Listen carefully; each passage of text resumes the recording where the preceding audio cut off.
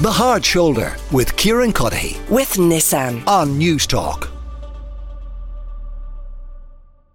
A little bit earlier in the show, you might remember we spoke to Matt Carty, the Sinn Fein TD and the party spokesperson on Foreign Affairs and Defence, and the Independent Senator Gerard Craughwell. We were discussing the decision by Sinn Fein not to meet the Israeli ambassador, Dana Elric. They've met other ambassadors from that part of the world, given the ongoing conflict, and not to invite the ambassador, the Israeli ambassador, to their Ard Fheis. And all this, of course, comes against the backdrop of several political parties in this country, including Sinn Fein, calling for the expulsion of the ambassador. Bobby McDonagh is with me. He's a former Irish ambassador to the UK and the EU. Bobby, always good to talk to you, and thank you for taking the time. I was kind of surprised, I think like a lot of people last week, when we saw the Israeli ambassador at the Fianna Fáil Ard Fheis. I just hadn't realised that this was a thing, that ambassadors in a country were invited to the Ard Fheis. Can you explain the reason that is the case? Sure, of course. I mean, ambassadors are a two-way channel of communication, and in order to communicate with their authorities at home, they have to understand what they're communicating about. So their role is both to explain to the host state, in this case the Israeli ambassador explained to the Irish state what the Israeli positions are, but also to report back and hopefully correct some of the serious misconceptions in Tel Aviv and Jerusalem about Irish positions. So when I was ambassador in London, I used to go to the three main party conferences, the Tory, Labour and Lib Dems. I used to spend several days there. I'd normally host a lunch for the Northern Ireland team. I'd host a reception. I'd go to talks. And it didn't mean that I supported them or they supported me, but it was a channel of communication. And an embassy is a channel of communication. And it's quite normal to use it.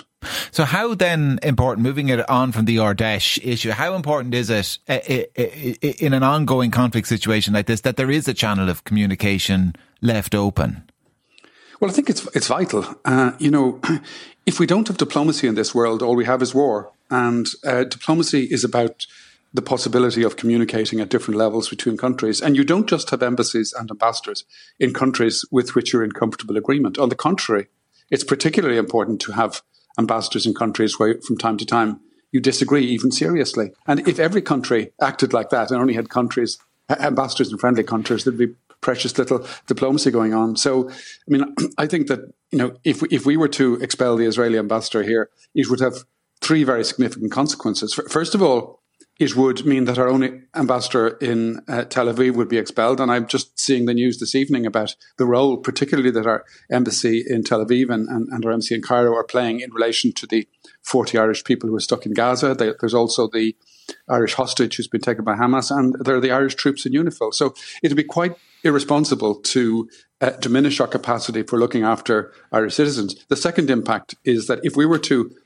act alone or act in any way to expel the Israeli ambassador, it would feed the false narrative that we're anti-Israeli, which we're not. We have a lot of sympathy for the Palestinians, and I'm increasingly appalled by the clearly disproportionate Israeli actions in Gaza.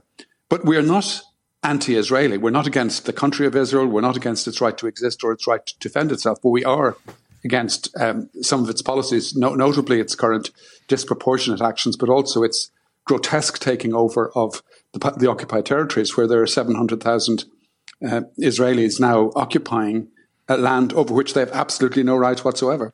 And the third impact that expelling the ambassador would have would be to diminish Ireland's influence. We're a small country, we can't change the world, but we can help to shape things in the European Union and in the United Nations. And that is done partly because we can do that, partly because we are reasonable. We try to see both sides. And if we were to clearly nail our colours entirely to one mast in this dispute, our opportunity to exercise our influence, for example, to soften the EU's stance, to emphasise humanitarian corridors, to continue to insist on high levels of humanitarian aid to Gaza, it would be a very foolish thing to do. So the risk would be that if we were to expel the ambassador, it would make us feel good, perhaps, but prevent us from doing some good. It's interesting, is that a lot of the group, and this doesn't speak for everybody, but a lot of the groups who are calling for the expulsion of the ambassador are the same groups of people who, in the context of kind of Irish defensive policy or foreign policy, would always argue that, we don't need to invest in defence forces in the same way they do in other countries. We don't need to be a member of any kind of broader alliance, because we have a rich tradition of being kind of the brokers, the people in the middle, the people calling for peace. It's hard to argue that we could be brokers if we're not speaking to one side at all. Well, indeed, yes. I mean, our standing such as it is and our influence such as it is, and it's not negligible, is because we don't conduct our diplomacy through loudspeakers. And we clearly are seen, and rightly so, to be very sympathetic to the Palestinians at the moment. And on a spectrum within the EU, we are seen as being at one end of that spectrum. But we are not, for the most part, hostile to Israel. I mean, the recent opinion poll in the Sunday Independent last Sunday, which said that, overwhelming majority of people are sympathetic to the Palestinians at the moment and to what they're suffering. 65% said that the Hamas attack was terrorism, and they were strongly opposed to Hamas as a terrorist organization. So we have to have a degree of balance, both because that is the moral thing to do, but also because it allows us to exercise some influence. But I wouldn't lump all the people calling for this expulsion of the Israeli ambassador into the same camp. They're quite different political parties. Yeah. The SDLP have done it as well. But what concerns me is not so much what parties say. If the Israeli ambassador turned up to the Sinn Fein conference, it might be embarrassing from both sides. But what matters is what the government does. And my belief is that the parties that are now calling for the expulsion of the Israeli ambassador, notably Sinn Fein, who have a strong prospect of being in government, would take a different view if they were in government, because they would have the responsibility of advancing Ireland's interests, of wanting to exercise influence, of being taken seriously in the European Union and otherwise internationally, and they'd have to think about things like relations with the United States. So I understand, if you like, the moral stance they're taking, but I think it's more a matter of feeling good than doing good, and I think in government there are higher levels of responsibility. Bobby McDonagh, former ambassador to the UK and the EU. Bobby, as I said right at the outset, a pleasure as always, and thanks a million for taking the time to speak to us. The Hard Shoulder with Kieran Cuddihy. With Nissan. Weekdays from 4 on News Talk.